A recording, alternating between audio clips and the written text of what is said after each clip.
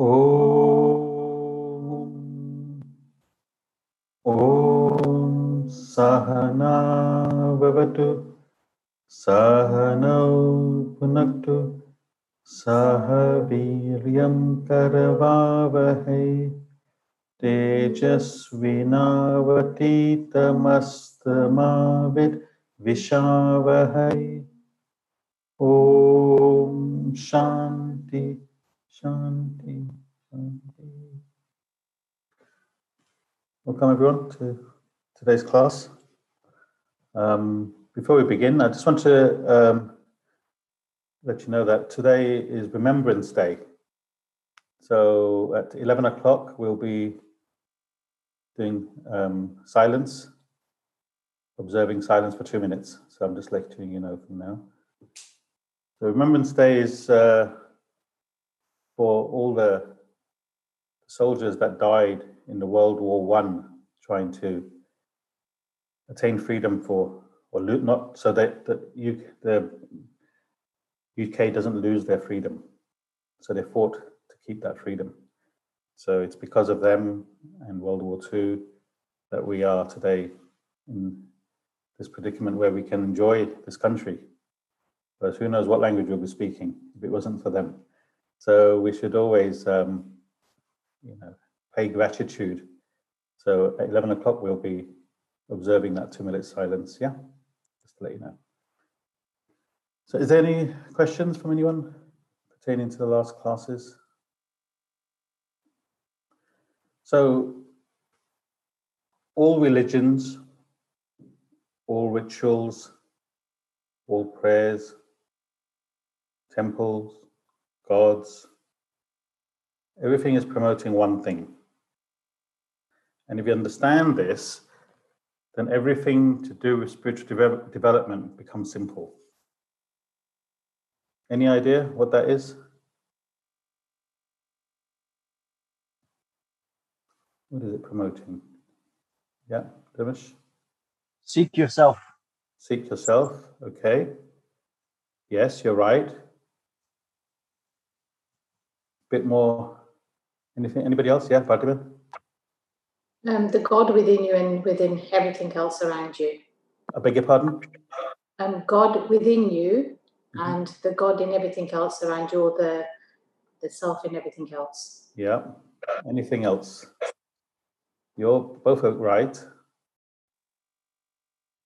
So it promotes us to shift our focus from the world, from the ego, from the body, mind, intellect, to the spirit, to the self within. It all promotes us to think of something beyond the world. Those few minutes you're in the temple praying, you're not thinking of worldly things, you're thinking of something higher. So it helps you to shift your focus. Shift your focus from this world, from this ego, to the self within. Seek the self, as Dharma said. Every religious, spiritual activity you do is ultimately trying to get you to do that, to trying to instill that thought, to get you to that stage. Right now, we're studying this topic, renunciation. Before this topic, we studied 3 yogas and many other topics before that. All these topics leads to this one thought. And if you can achieve this, practice this, then you are a spiritual person. You're fulfilling your role, your goal as a human being. And you can only achieve this with the knowledge of the self, Brahman, the reality. Everything else you do brings you to that stage. That's why we need this knowledge for our own development.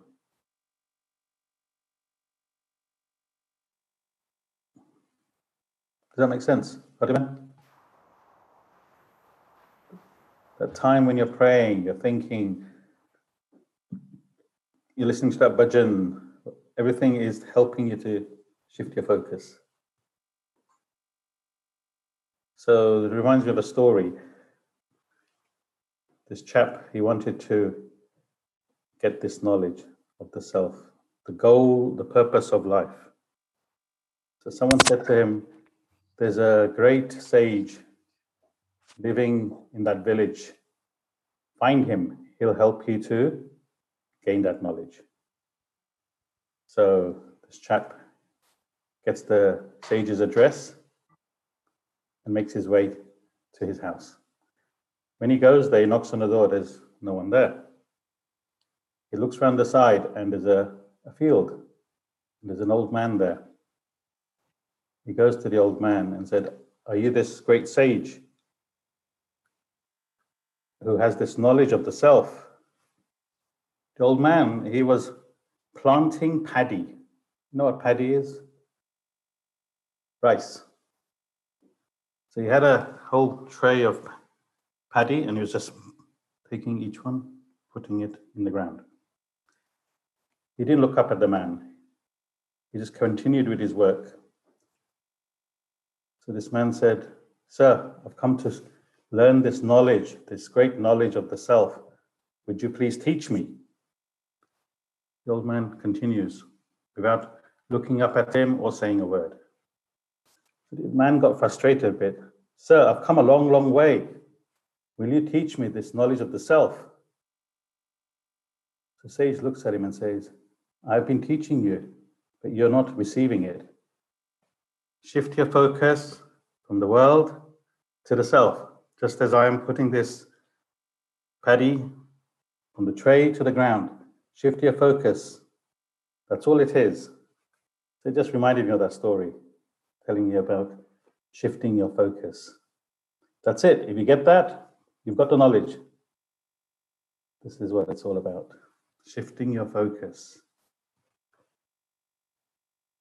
Any clarifications?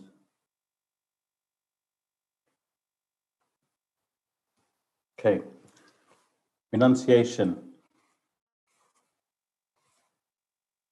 Quick recap. Renunciation is to be practiced while you're doing your regular duties, your obligations in life. It's an attitude to life.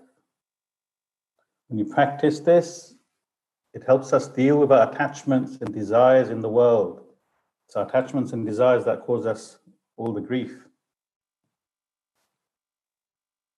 Renunciation means you have risen up from something with lower values and taken up something of higher values. The highest value is the knowledge of the self. When you set the goal to self-realization, then nothing in the world matters. What is the ego? It is your physical personality. We say body, mind, intellect. Human is made up of the body, mind, intellect, and the self. So the ego is this material layer, the body, mind, intellect. The minute you identify with this, the ego is created. We call this the little self. When you say self, meaning the higher, it always has a capital S. When it's the ego, it's the small s. You identify with personality rather than the self, the spirit in you. Me and mine comes about. You create a possessive attitude. So renunciation is arrogating everything to the self and not to your material layers, not to your body, the mind, nor the intellect. I am not this body, mind, intellect. I am the self. It's our ego that gets caught up in the everyday affairs of the world. As we rise above our ego, we are no longer affected by worldly involvement, become detached from our worldly affairs.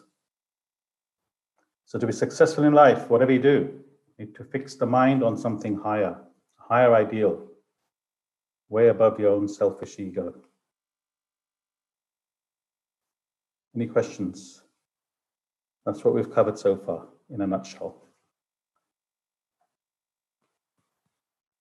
So we all have a rough idea of what renunciation is. This is a hard topic to get your head around, but today it will make a lot more sense after today's class. But everyone has a general idea, yeah? We're going to give practical tips today, how to practice this renunciation. Okay, great. So we're starting the topic, renunciation is bliss.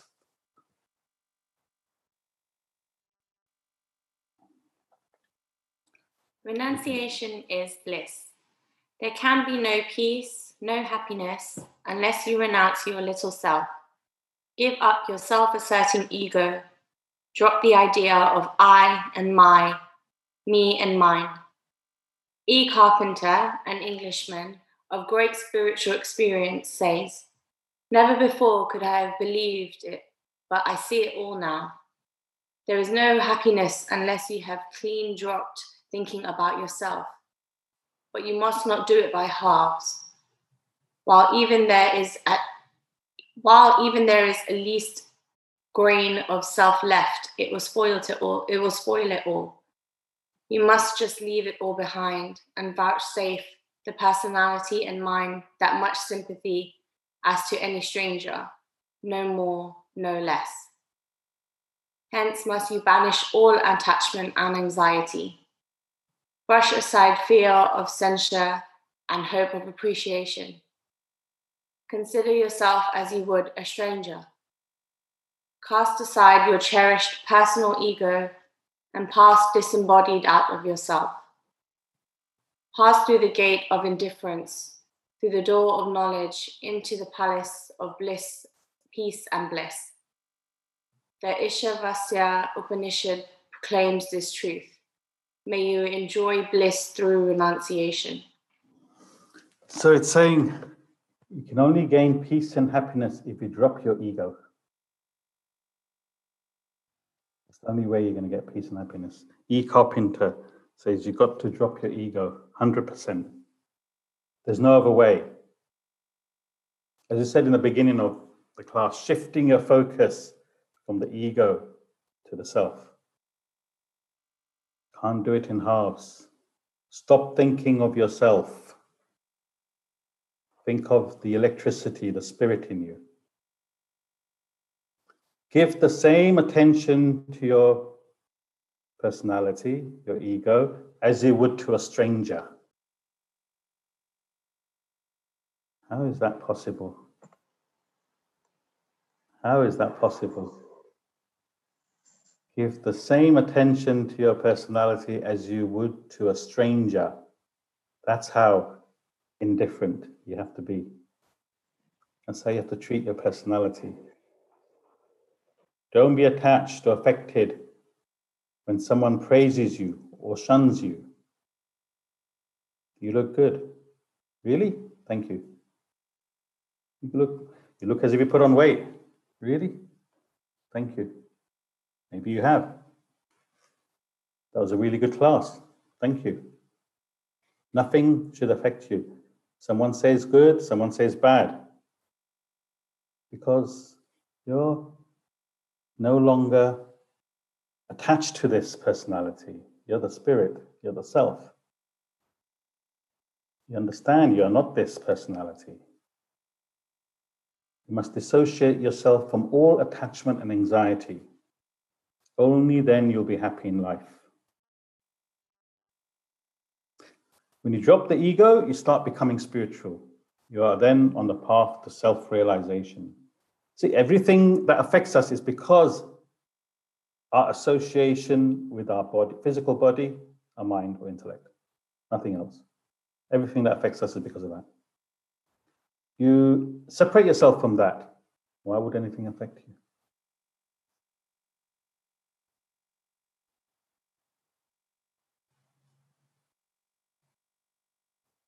If you evaluate, that's all it is, isn't it? All your worries and anxieties is because of that. Your false attachment to that. Because that's not even who you are, according to the scriptures. That isn't you.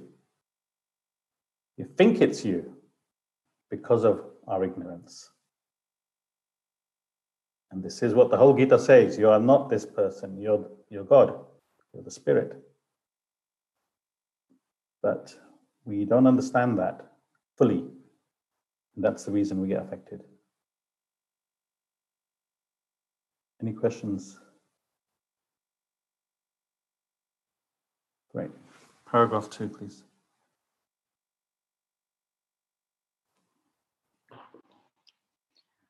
Bhoga in Sanskrit means enjoyment, and yoga means renunciation.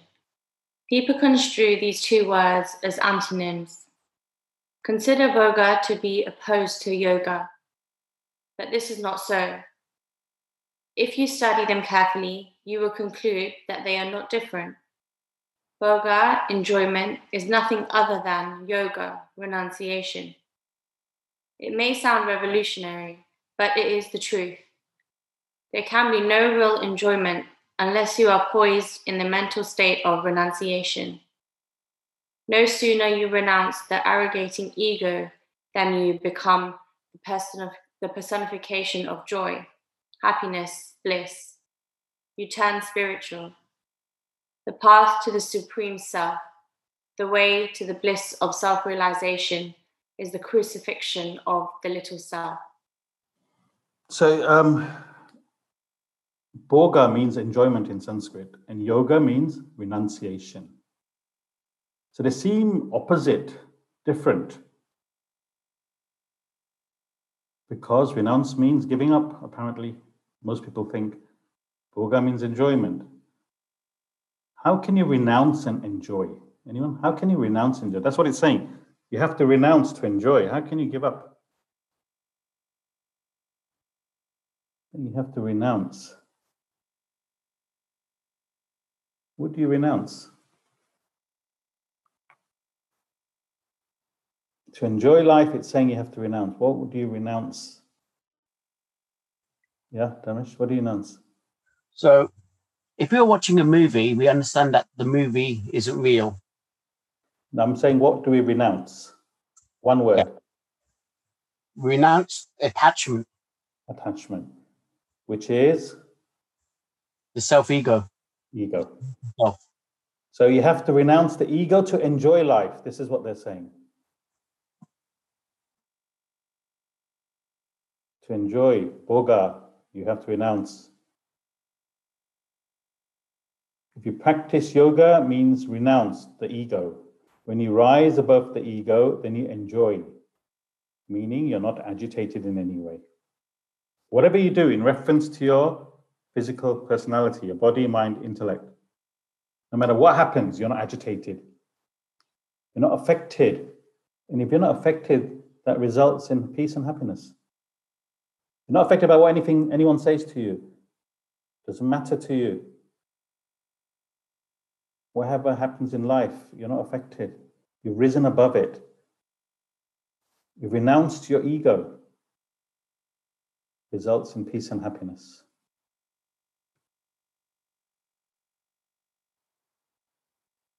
What's happening in USA at the moment? Trump's lost the election. Is he peaceful? Is he happy? Every vote for Biden is someone stabbing him in the back. What hasn't he got? Most powerful man in the world. Wealthy. Wanted to be president. He became president. Now he doesn't want to give it up. What does that say? What does that say? What does that say to you? What does it say? Dharmesh, what does that say to you? He's doing the cardinal sin of, fame and wealth. He just want to give them up. Short-lived things. Ego, attached to his ego. See, another lesson you should learn from this is that there's no limit to the mind. There is no limit. Rich, powerful. Still, the mind wants to keep hold of it once more. There is no limit. If there was a limit, we'd say, okay, get to that level, you're happy, you're satisfied. Where's the limit? We should understand from this by observing this. Where is this limit? There is no limit. Carol, where is the limit? Does he have a limit? His mind. Even after second term, he'd want to change the policy so he can stay for third term. That's how the mind is. Attached to his ego. The Ishavasya Upanishad says, may you enjoy bliss through renunciation. By giving up, you will enjoy. Not giving up anything physical, material. We don't want your bank balance. We don't want your house, your car, we don't want anything like that. Just your ego. Give up your ego. That's all it means.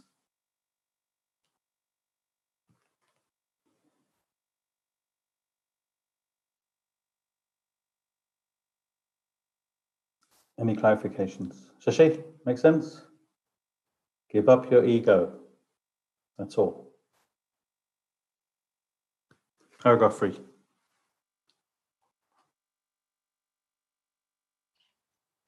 Attachment is the prime cause of mental agitation and sorrow. When you are attached to material objects, to wealth, you are riddled with worry and anxiety. Anxiety to procure more and more, and worry about preserving or losing it. Thus, a newly fixed carpet in your house, a china you value, or any such prized possession can cause mental agitation, suffering, and sorrow if you are attached to it. Similarly, a boy attached to a girl, a mother attached to her child, would cause the mind to be disturbed. When you are driving your personal, expensive car on a rough and rugged road, your heart throbs, whereas the same ride in a hired car becomes enjoyable. Thus, when you are detached, you enjoy the world. That explains why you enjoy a tragic movie, a horror movie. Attachment to objects and beings is the main cause of mental agitations in life. Think about it. What are you not attached to? Let's mark down what you're not attached to. What you are attached to, the list is too big.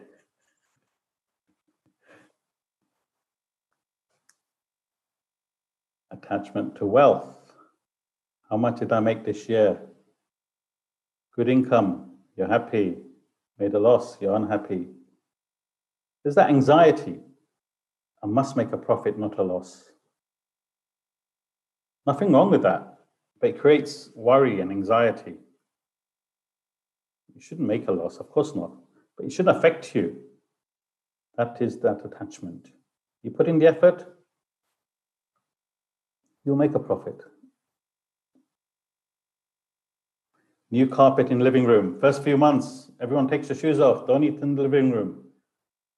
Your attention is always on the new carpet. Little stain, you clean it straight away. I'm not saying it's wrong, but that attachment causes worry and anxiety. Anything new. A year later, it doesn't matter. Initially, it creates that agitation, attachment. Boy meets a girl, both attached to each other, constantly texting, speaking on the phone. If he is upset, she is upset. Vice versa. Attachment. You might have only met a month ago. It's that bondage, that attachment. Creates worry and anxiety.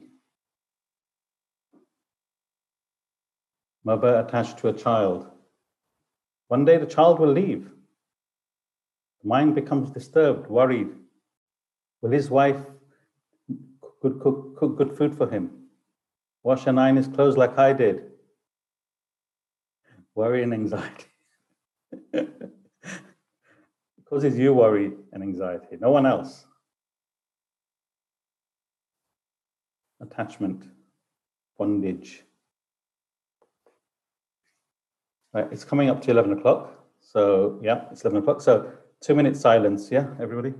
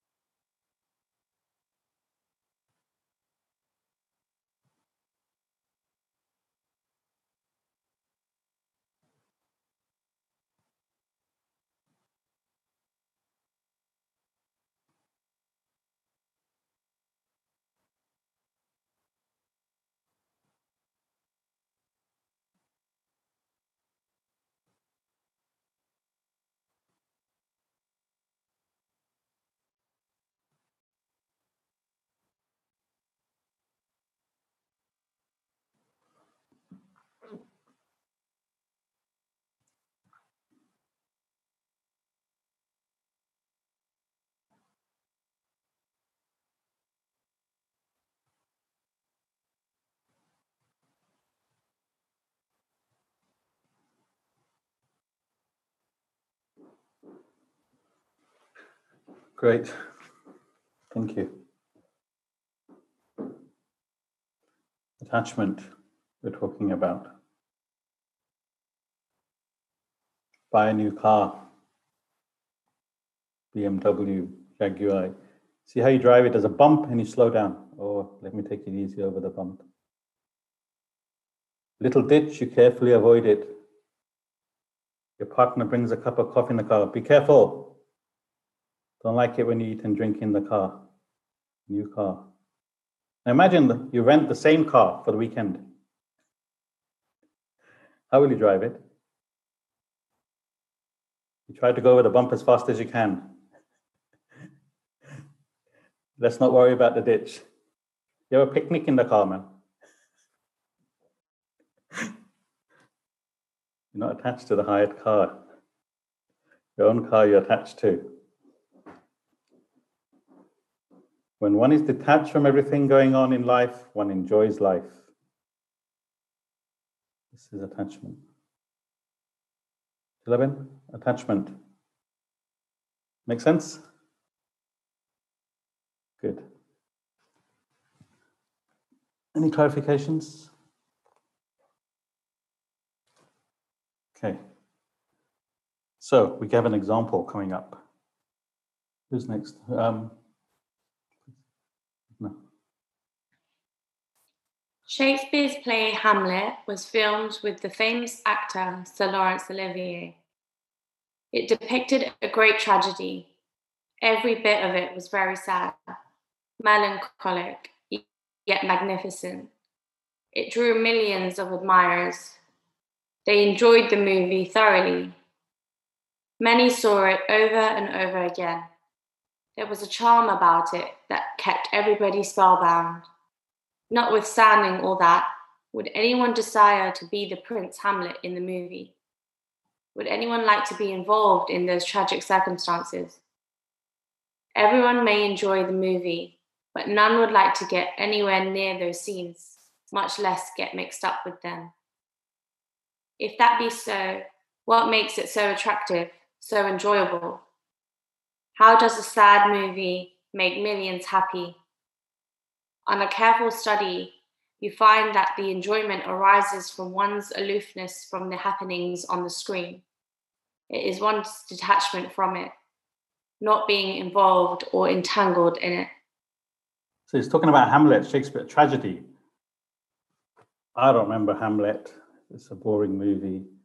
And I'm sure most of you may have seen it or not seen it, Hamlet. So let's give a different example.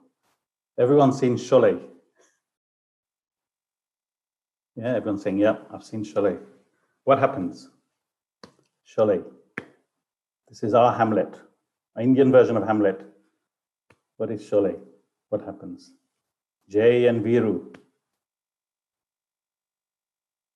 Jay falls in love, Thakur's daughter. Special relationship. Glance here and there. Thakur's whole family is killed. Even his arms were chopped off. Remember, na, everyone? What happens in the end?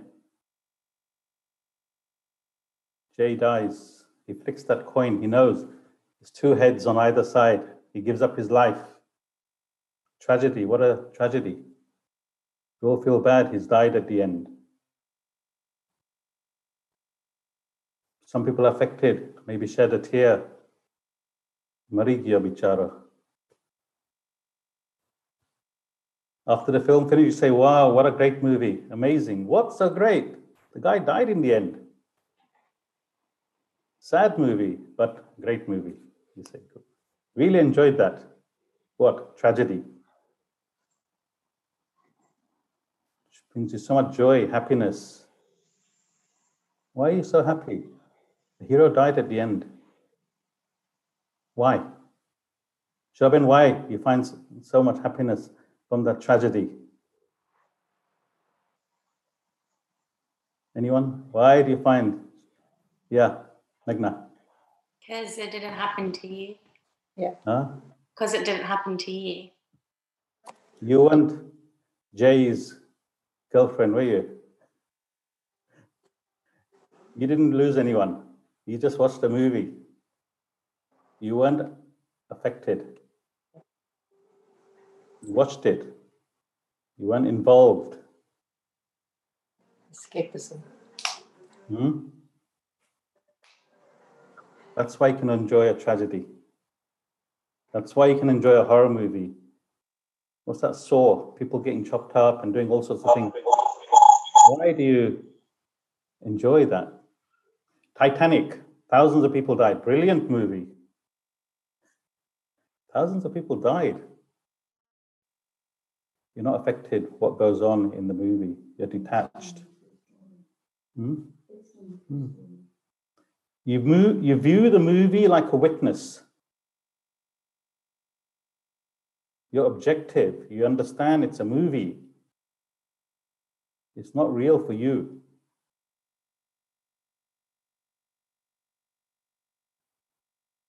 That's how you need to see the world. Next paragraph. When you look upon a movie as a witness, you enjoy it. When you get directly involved in it, you suffer. Some even sob. So it is with the world. Keep your mind anchored to the divine self within and look at the world as you would see the movie. You must learn to live in your home, with your family, run your office with your associates, meet the world impersonally, as a sakshi, witness, without getting attached to them, entangled with their affairs. When you look at the phenomenal world, first from an impersonal angle, as a sakshi, view it objectively. It lends a charm. It is beautiful, wonderful. You enjoy every bit of it. But if you view it personally, lose your objectivity and get involved, entangled in it, you suffer. Your life turns miserable.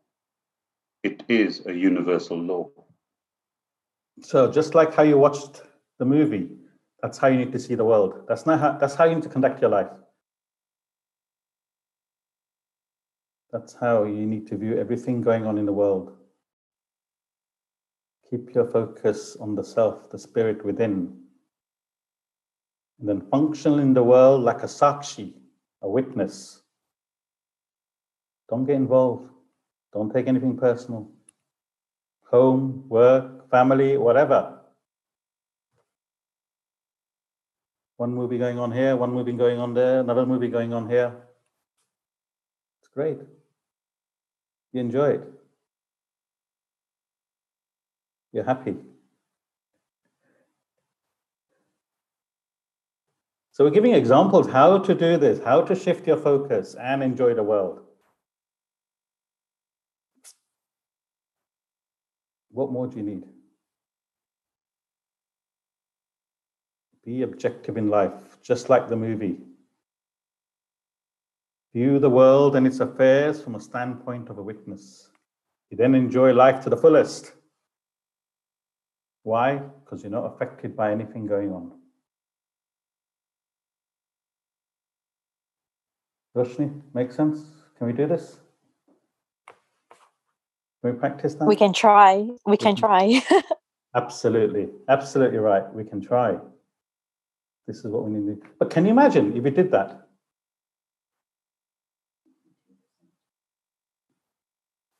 Siddle said even 2%, if you can do that, 2% you're less affected. That's a great amount, 2% of the time you can be a sakshi to the world. We do that with the movies, with serials, on TV. So you can only do that if you detach from your ego, if you rise above your ego. The minute you identify with ego, you're attached.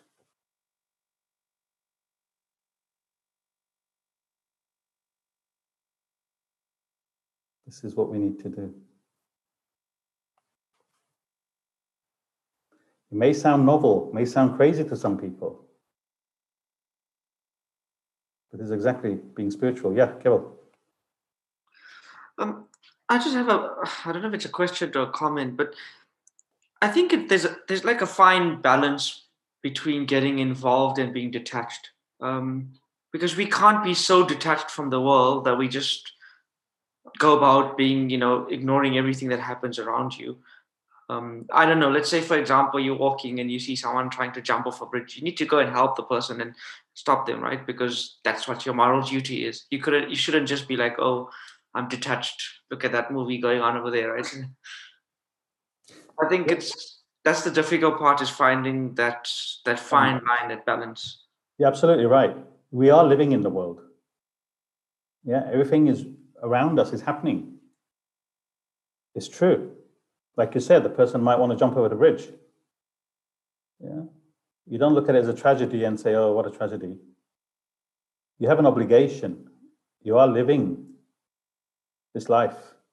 But you have a choice to be affected or not. This is what we're saying. That's the difference. You have a choice to be affected or not. You fulfill your obligations, of course you do. So we're not saying, forget everyone, forget everything. We're not saying that. You have a responsibility to your family, to your work, to everything that you're involved in. You have a responsibility to be the best you can. But your choice is, shall I be affected by what's going on or not? Just like the movie, you can be affected by watching the movie, or you can come out of the movie and say, you know what, the popcorn was really nice. The movie was great as well. What did you watch? Schindler's List. It's up to you. You want to be affected or not. That's your choice. This is what we're talking about.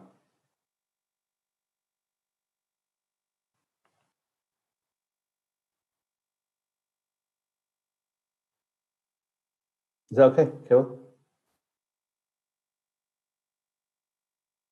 Next paragraph.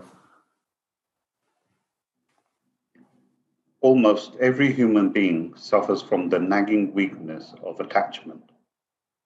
To rise above it, you need to strengthen your intellect with spiritual knowledge, a knowledge which exposes the absurdity of your personalized relation with the world. Your immaturity, you begin to understand the futility of such relation. With knowledge seeping in, you gradually develop a sense of detachment towards the world. The dawn of detachment drives away the mist of worry and anxiety, leaving you in peace and bliss. So to rise above attachment, to practice what we're talking about here, we need to develop our intellect with spiritual knowledge. then it allows us to understand this ludicrous relationship we have with this world. As you gain a bit of knowledge of the self, you become a little bit detached from the world. A little more knowledge, a little more detachment. And slowly, surely, we detach more and more. It brings us more peace and happiness. Continue with your life as it is. Do everything you need to do. Do it the best you can. But detach from anything. You're not in control of it all, you see. You think you're in control of it. That's the problem. Cause and effect plays a role. Pairs of opposites makes up the world. What are you in control of? Nothing. But you think you can control it. This is the problem.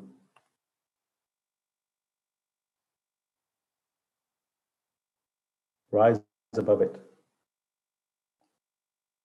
People, they don't understand this concept. They wrongly believe that as you detach, you don't care anymore. Carol, this one's for you. As you detach, people think you don't care anymore, which is what your question was, isn't it? This isn't true. Even in your own family, as you develop with this knowledge, people around you will think you're less caring. Yeah? She doesn't care anymore. Why? Because you don't get emotional anymore? You let things happen. You don't make the noise that you used to make. You don't get involved anymore in these petty squabbles. You're less affected by things. People wrongly think, since he's been going to this Anik advice class, khabar nahi sun thai kyun hai.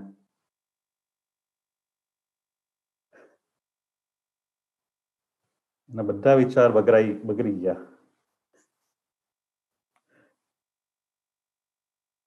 Sign of development.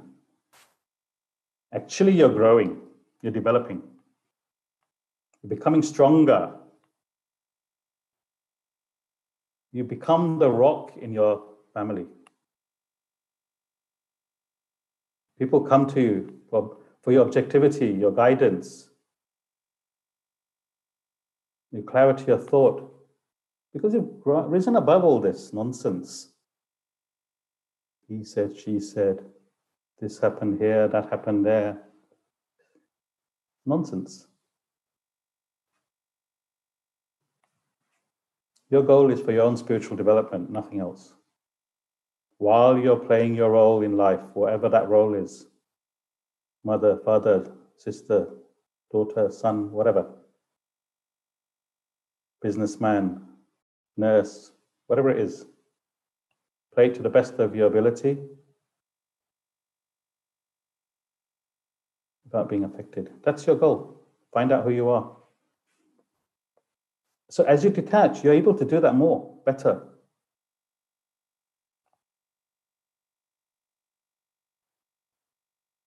Renunciation. This is the crux of it.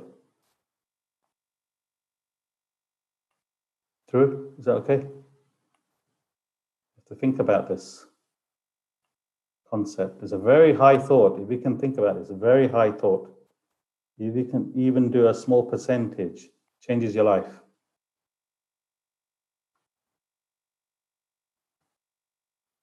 So renunciation. Ravi. Two childhood friends happened to meet after a long lapse of time. One of them was a successful businessman, the other a spiritual mendicant, sannyasi. Engrossed in conversation, they lost track of time and reached the bank of a river late in the evening. They had to cross over to the other side. The boatman refused to ferry them across as it was past his working hours. Their side of the river was infested with wild animals. The businessman offered the boatman a chunk of money. The latter yielded. They were ferried across to the safer side where the businessman's mansion lay. That night, after entertaining his guest with supper, The businessman inquired, "Tell me, friend, of what use is your stand of renunciation if I had not possessed the money? Both of us would have been devoured by wolves. Has not your way of life proved to be impractical?" The sannyasi replied with these wise words, "Dear friend, undoubtedly your money has helped us today, but was it its possession or its dispossession that really saved us?" So even with money, you have to spend it in order, you have to renounce it, spend it in order to get happiness. Having it in the bank doesn't bring you happiness.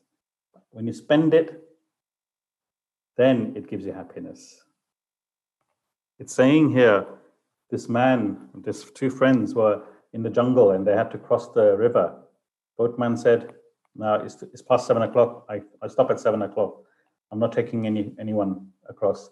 So the businessman, he said, "Look, I'll give you double the money." The guy said, "Okay." Him and his friend Sannyasi went across and he said, "You see, you have nothing. It was because of my money that we were able to find safety and go across." The sannyasi said, "But even then, it's because you gave it, you renounced it. That's why." He had renounced everything. He was totally peaceful and happy. So it's the attitude of renunciation internally. That's what counts. You have to think about that story a little bit. It's not the possession, but the dispossession that saved us.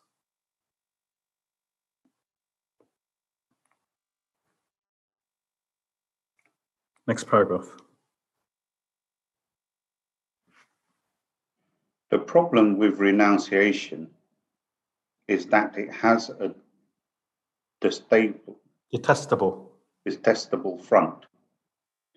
People find it hard to accept the concept of detachment. The very thought of it sends a shiver down the spine. The idea of detachment stings you. Little do you realize that the sting of renunciation transports you to a higher plane, to permanent peace and bliss. It relieves you from all worry and anxiety associated with the world. The initial feel of renunciation acts like a wasp sting in a dream.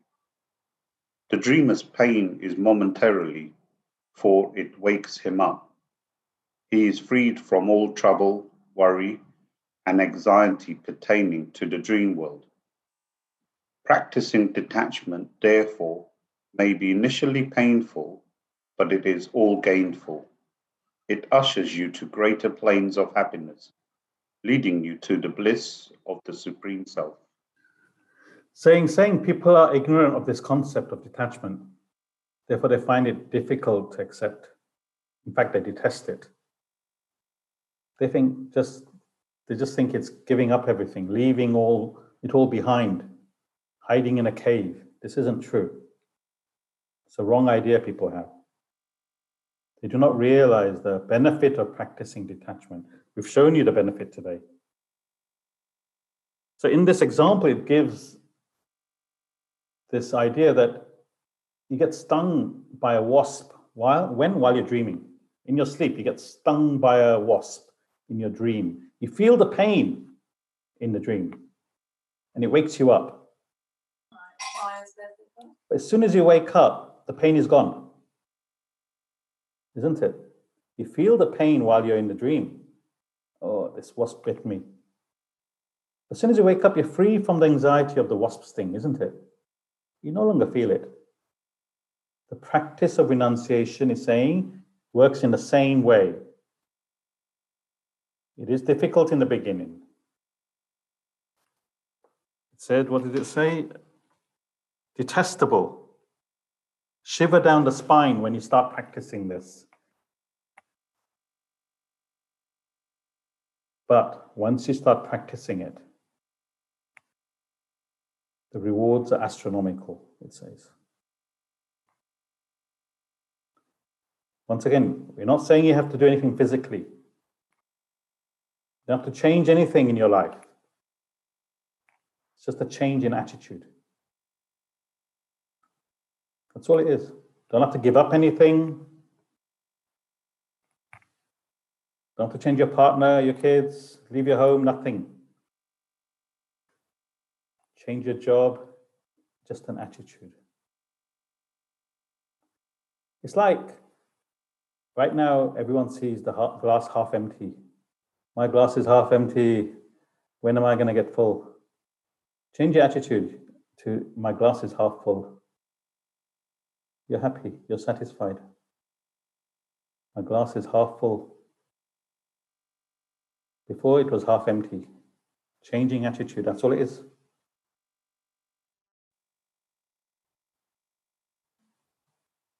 Just Nabin, make sense? Change your attitude, that's all you have to do. Look at life differently than you are. And this spiritual knowledge helps you do that.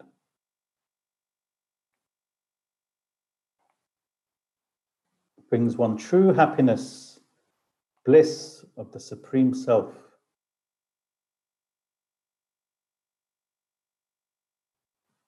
Any questions, clarifications? That's the end of that topic, by the way. A lot to take in.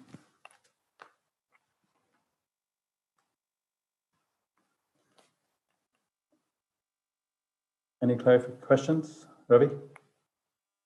I was going to say, as I keep saying, renunciation is difficult to understand. It's when we first started the subject, it's difficult when you look at it as an individual task or element that you're, detaching yourself and moving away from the world itself. But I mean, in fact, on one of the paragraphs here where it says, you must learn to live in your home with your family, run your office, but, treat it as such your witness. So you're still fulfilling your obligations, you're doing your day-to-day, but renunciation is the detachment, allowing, I think, to give you clarity because you're not emotionally engrossed in it. Yeah. The minute you attach, you lose clarity. That's it. Because you're involved. Your mind is affected and you lose the clarity. Being objective, stay objective. Mind gets involved in everything. Attachment is part of the mind. So it's rising above that. And to be able to do that, you need to develop the intellect, because that then controls the attachment of the mind.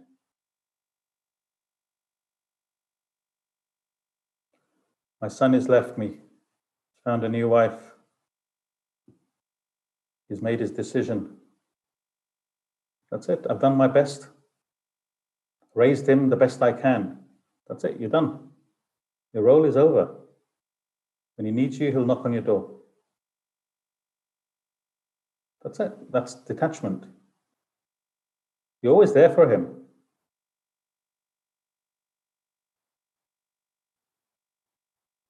But mentally you're detached. You've done your bit. He's happy, you're happy.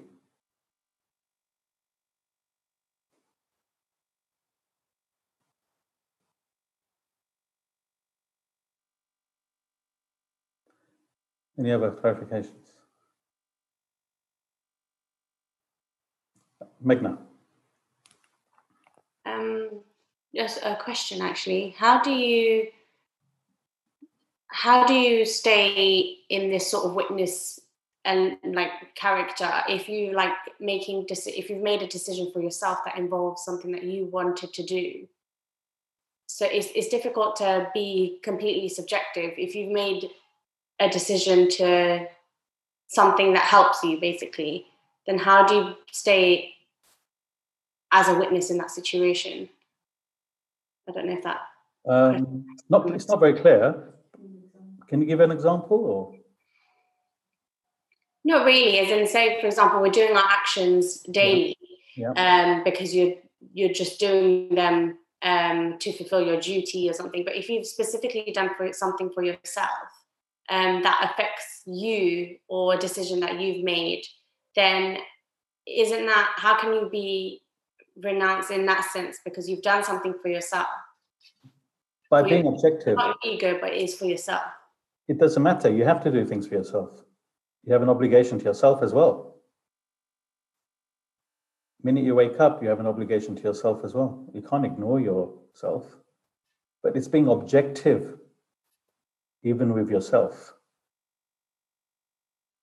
People might be over possessive of their physical appearance, of their emotions. You have to be objective in that as well. You have to cater to yourself. You don't eat, you'll starve. Whatever you do for yourself. You have to be objective. You have to think about it. If it's something major, you have to think about it and then follow it. Don't be led by the mind. Basically, that's all we're saying. Don't be led by the mind. I'm not sure if that helps you.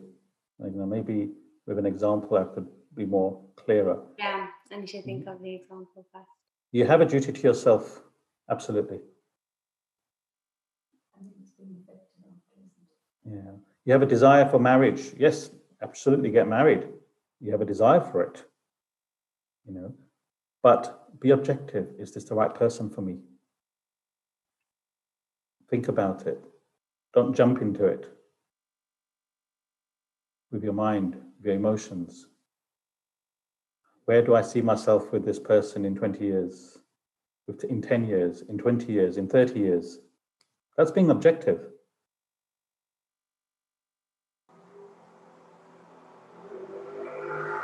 Does that help, Meghna? Otherwise, you're whirlwind, you get away, and before you know it, you're the wrong person because you weren't objective. It's hit and miss, of course, but you've done your best before taking on any action.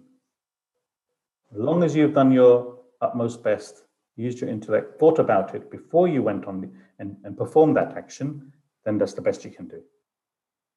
And as you develop it more, the better your actions will be. Is that okay? Yeah, please. So it's being sort of objective in the decision-making process of that, whoever it affects. Yeah. And then obviously if you haven't successfully become objective in that, then you just follow the action through. Yeah. That makes more sense. In some things, you'll be more objective than others. If there's a strong desire, it's harder to be more objective. See? The stronger the desire, the more the mind gets involved.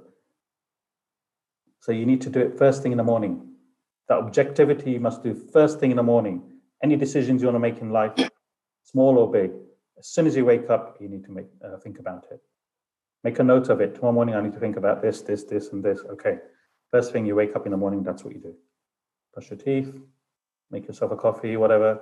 Sit down in a quiet place. Right. What decisions do I need to make this today? I need to make a decision, this, and this. Okay, let me think about it. You'll have the most objectivity at that time of the morning. Whatever it is.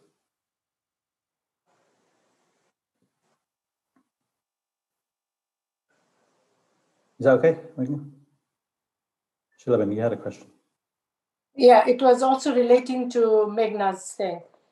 I think it's now that we become aware of who we are, but it's a transition in life that we go through. So we have to take these decisions. We have to do what we're doing.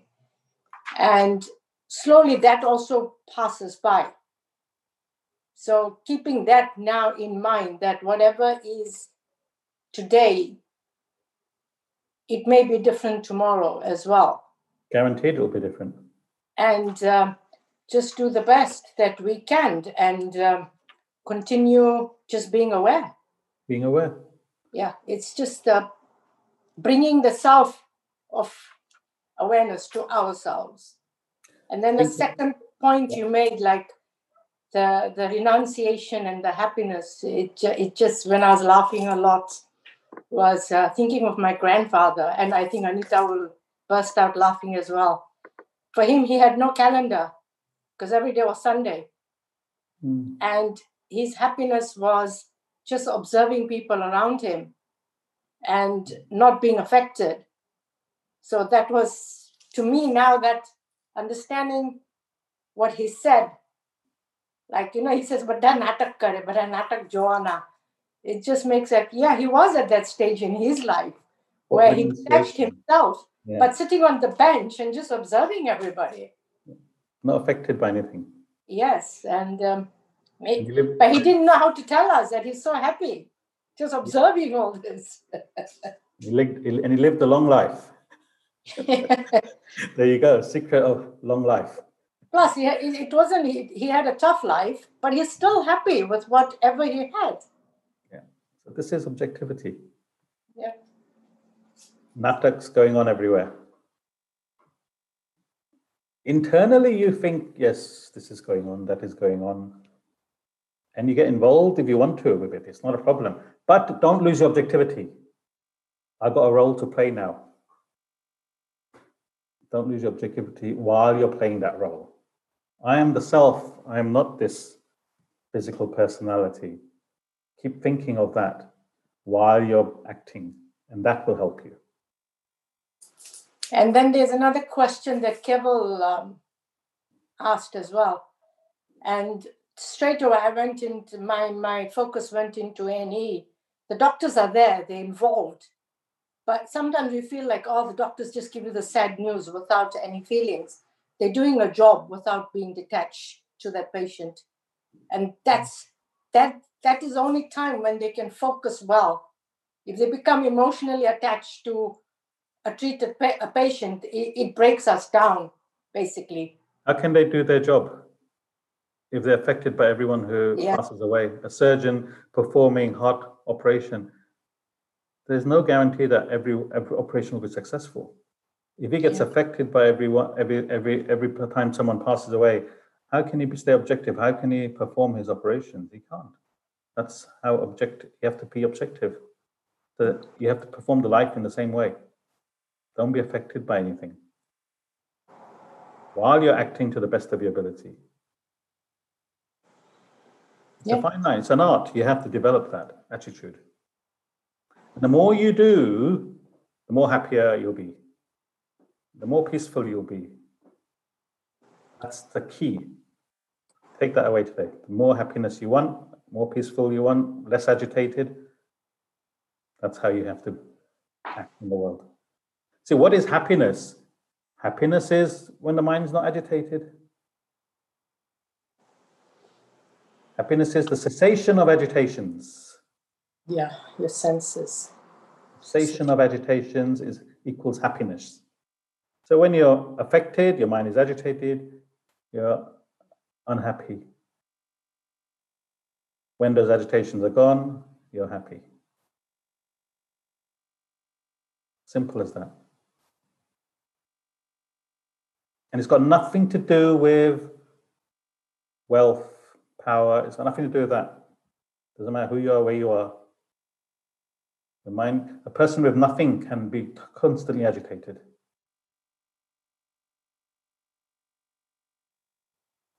But at the same time, a person with nothing can be constantly happy. The most richest man in the world can be constantly agitated. Why am I number 2 richest? Who is number 1 richest? I need to pass him. Agitations. So it's how you look at life, how you deal with life. And for that, you need knowledge.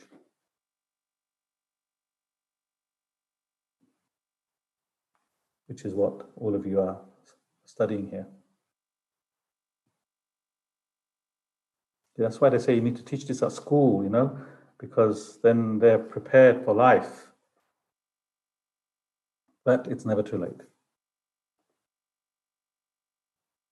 Any other questions, clarifications? Drew, you okay? Dharmesh, you had a question? It's off topic actually, but it's a question I wanted to ask. Yeah, please. From Avante, from what we're learning, how do we see Krishna and who was Krishna? How do we see Krishna and who was Krishna? How do we see Krishna? And who was Krishna? Any ideas?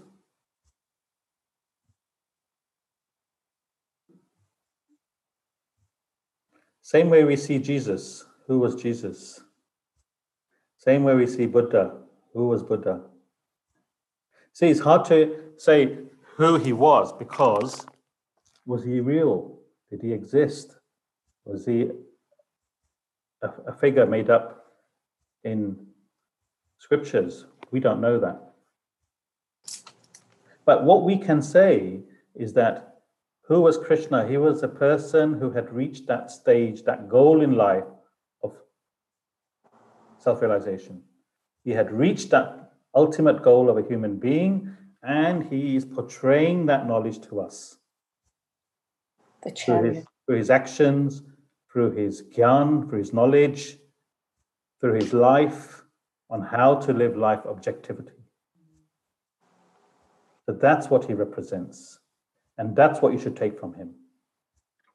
Just like Krishna, Buddha, that's what you should be taking.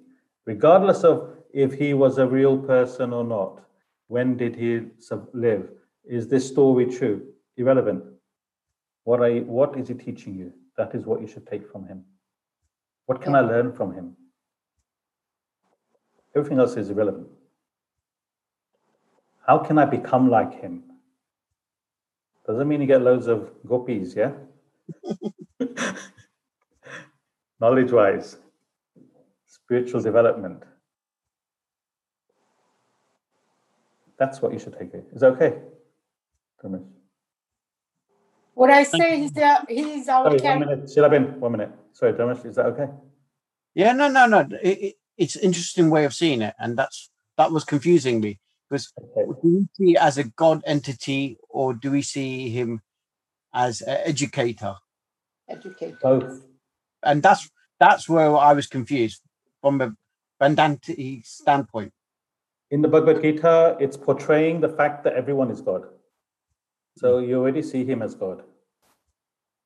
Yeah, everyone is God because the self is in all, the same self as in him is in you. So as an educator of how I can become like Krishna, then he's an educator.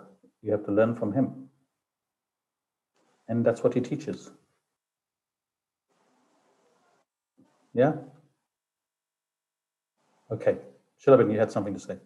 Yeah, I would look at it now as he was our knowledge giver and making us aware as to take the right actions in your life.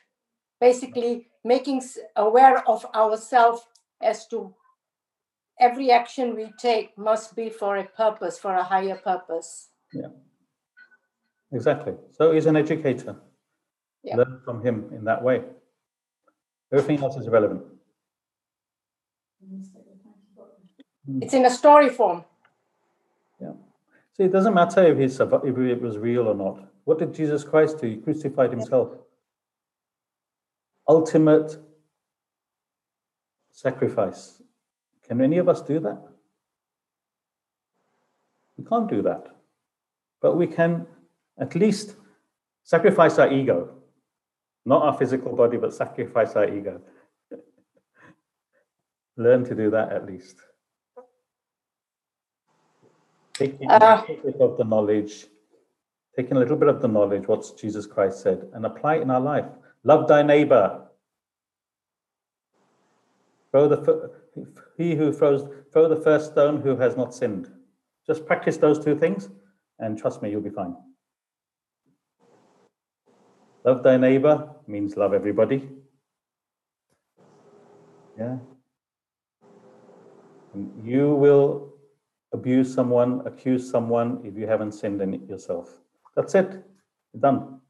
Two things.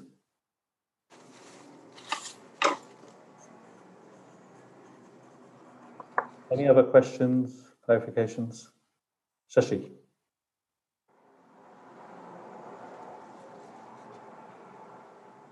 Hi. I just want to ask about something going back a couple of weeks. Yeah. And it just came to mind when we were talking about Krishna. So you explained that although Krishna had associated with all these gopis, he was a celibate. So I get that bit. It was the other character whose name I can't remember that you said was known for fasting, but ate so much food and even ate everybody else's food. I didn't get that bit. You didn't get that? Okay. No, it's the first time I've heard of it, and I didn't understand that if he's eating everybody's food, then how can he be? Now, Upwasi. Yeah, no. Anybody would like to answer that? Saves me referring to my book. How is Krishna a celibate when he had all these gopis? How come you understood that and not the other one? Because I can understand that you can have a relationship with someone and it's completely platonic, even though it's of the opposite sex. Mm-hmm. But I don't understand how someone who's known to be a person that fasts, but ate so much food and everyone else's food. Because physically he ate, but mentally he was detached from it. So it doesn't matter what actions you're doing. Where is your thoughts? Where is your mind? What are you thinking? You are your thoughts. Mm-hmm. You're fasting, but you're only thinking of food. It's pointless, you're fasting. Every time you're thinking of food, mouth is watering. It's pointless fasting. Where are your thoughts? Yeah. So then was he eating but not actually thinking about the food? It's a story. He's not, his mental attitude is permanent fast. He's detached from food. But his actions are different. His mind is not on food at all. You're fasting, but your mind is on food. What's more subtle? Your mind is more subtle than your physical body. What your body is doing is irrelevant. Where are your thoughts? Where is your mind? That's what counts. You're practicing renunciation, but you're practicing it outwardly. I'm not going to be affected. But internally, you're thinking, why he said that, why he done that to me. But you're like Lord Buddha outside. What happens? You're not really practicing renunciation. You're affected by everything that's going on. So outside, it doesn't matter. What's inside that is matters. Is that okay? Mm-hmm. Thank you. Any other questions before we sign off today?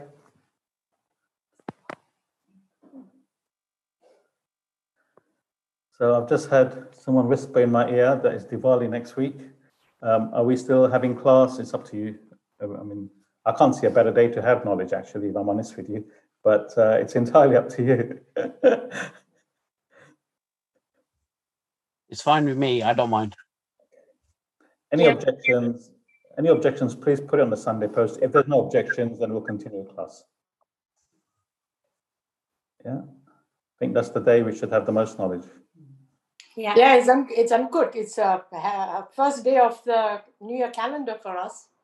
So how better than start with a bit of knowledge.